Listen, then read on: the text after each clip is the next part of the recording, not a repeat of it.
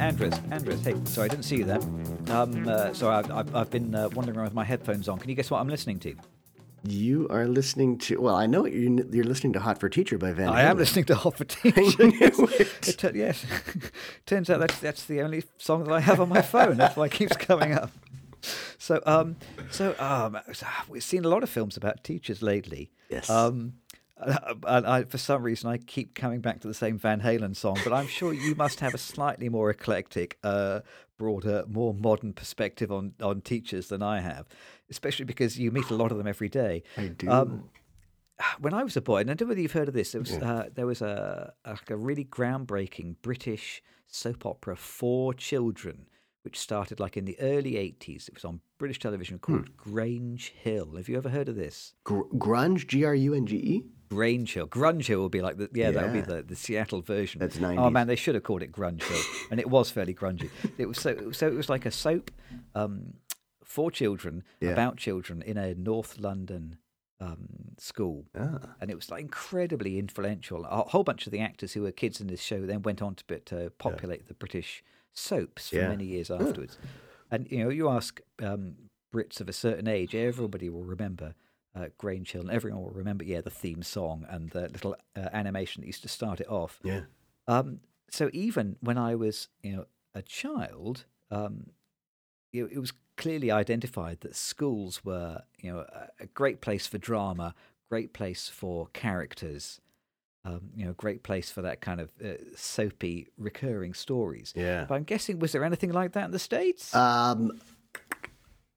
This sounds like it's you said it was gritty and it was not a comedy. Like we've had sitcoms. It was trying to be realistic. Yeah, I'm trying to think. I'm terrible on most U.S. television because I just didn't watch a whole lot. I see. You had a far more cultured childhood than I did. I was just stuck in front of a box all the time. I think it's more of I neglected stuff. I think it looked elsewhere. But you were playing outside. I'll have to have a thought on that. I loved.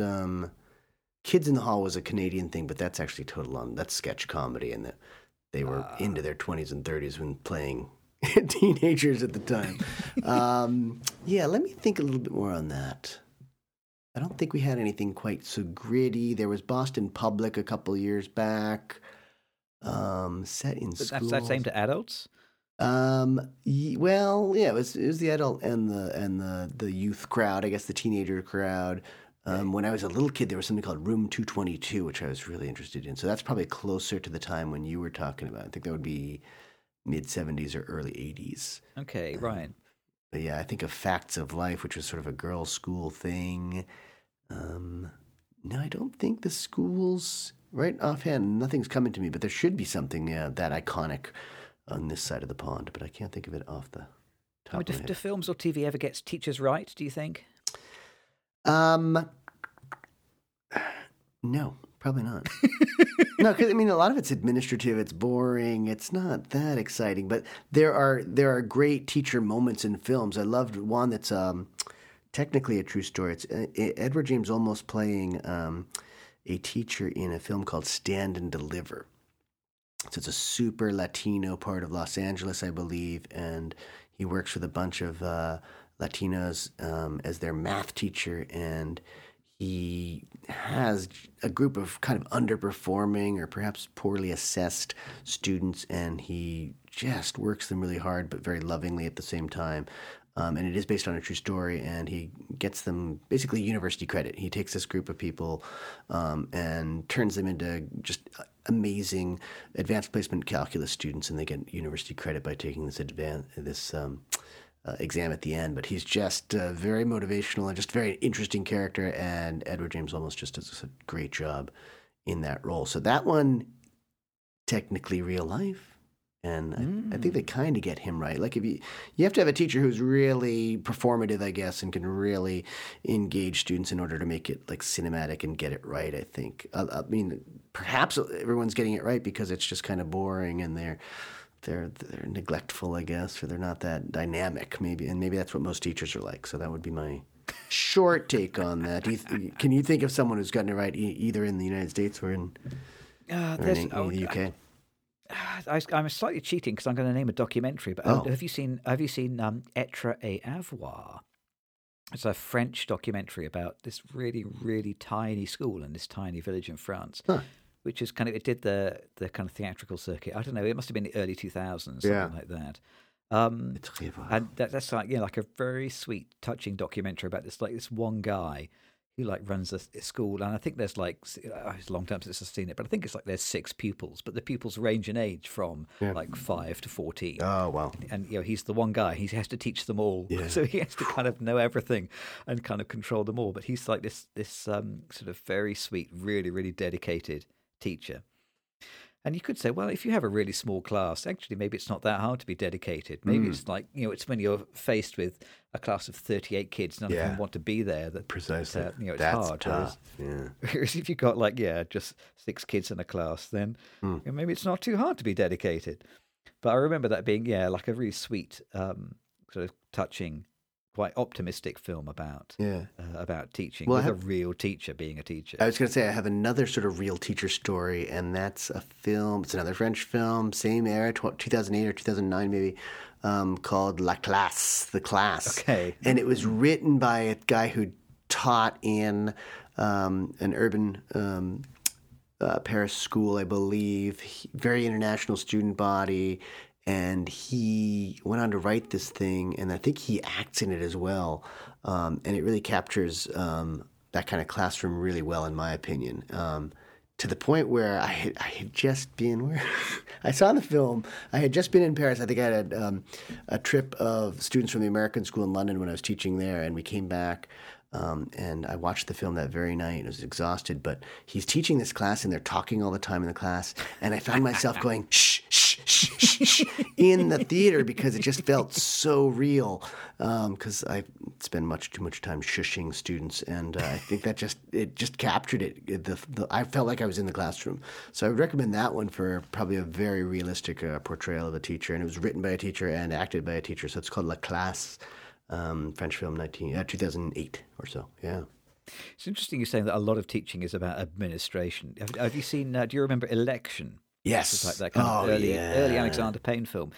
Matthew Broderick is this kind of slightly put upon teacher. Yes. And I seem to, a long time since I've seen it, but I seem to recall that he spends most of his screen time doing admin, doesn't he? Yes. He's grading papers. He's helping run the election. He's doing student counselor or something like that. Yeah. There's a lot of extra stuff, and I think that is kind of realistic. There's a lot of office-y type stuff, administrative stuff, extracurricular stuff that teachers have to do.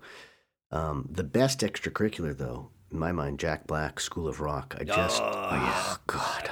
Yes. I love that. And he brings in that substitute teacher mentality, that freshness of being outside the system. Freshness is one word for it. So I like that. I know that's not realistic at all, but one of my favorite teacher performances on screen. Now, because you move in the world of teaching, teaching somehow seems to have, and I'm hoping this is a recent phenomenon, but it seems to have kind of been co-opted into the kind of culture war battlefield. There's kind of like a cultural agenda now surrounding teaching, which I was kind of not really aware of so much before.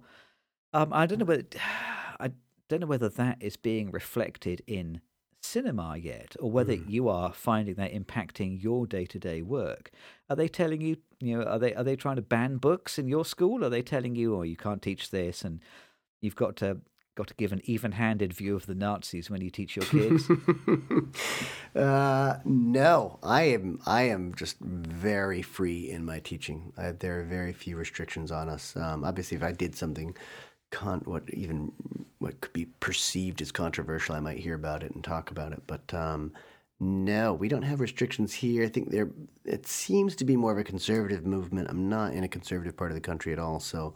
But in some places, yeah, they're definitely books that are banned and discouraged. I think the librarians are having a hard time because there are a lot of, especially in conservative districts, people are really watching what they have in the libraries and what books we're reading. If anything, we've cut out a few books because they're just honestly, too racist in many cases, too imperialist. The language is just incredibly racist. So we've taken a few books out and we've tried to diversify, I think. And, the conservatives see that as being too woke or whatnot, but it's just sort of we could talk about that a lot, decolonizing the curriculum, and they hate that. Conservatives hate to hear that. So I think, no, if anything, I think we're being taught to be more inclusive, and I think some people see that as a threat. It's becoming sort of less white in the curriculum, and I think we're getting more honest, and a lot of people don't like that in American education. They want to go back to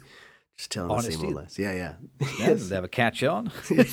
So, and I can't imagine that's happening anywhere in the UK, but maybe it is. I don't know. Well, I am kind of a little bit confused insofar as we have this thing called the national curriculum. Curriculum in the UK, and the government sets pretty stringent parameters about what kids got to learn. Yeah. So, but who tells you what you've got to teach the kids then? Does it not happen at a national level? Not at all. Not at all. It's really dependent on the school.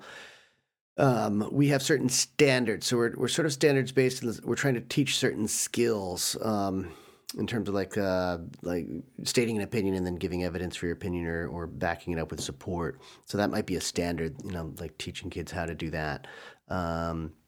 So we're more based on just trying to teach skills. And because I'm teaching people who are learning the English language, I'm really focused on sort of basic reading and writing skills. So I don't read much that's in any way controversial. I do teach a social studies class where I try and be pretty honest about American history. So that's the one place where, again, I don't think I'm doing anything controversial, and just feel like I'm being more truthful in terms of the level of racism in our history, the level of imperialism in our history, and I'm very honest about it. And I feel like, very, very similarly, as I'm teaching my students to give an opinion and set up the facts and give the evidence, I do the same thing when I'm teaching those honest points about American history. So that's the one area where I probably get a little bit controversial. But again, I think it's just being aware and just not telling the sort of glossed over lies or the nice versions of the stories from the history of this country. I must say, I know I'm even more confused now, because you've just said that a lot of education is about teaching kids skills, and yet 2 minutes ago when we were talking about Jack Black in School of Rock, you were saying that was unrealistic, but actually Jack Black was all about teaching his kids skills. Yes, musical skills, how to rock, man. How to rock. I tell you, if there's one teacher who was hot for teacher, it will be Jack Black. Now, if you excuse me, I'm going to put my headphones back in. I'm going to go and buy some popcorn. Let's be on our merry ways.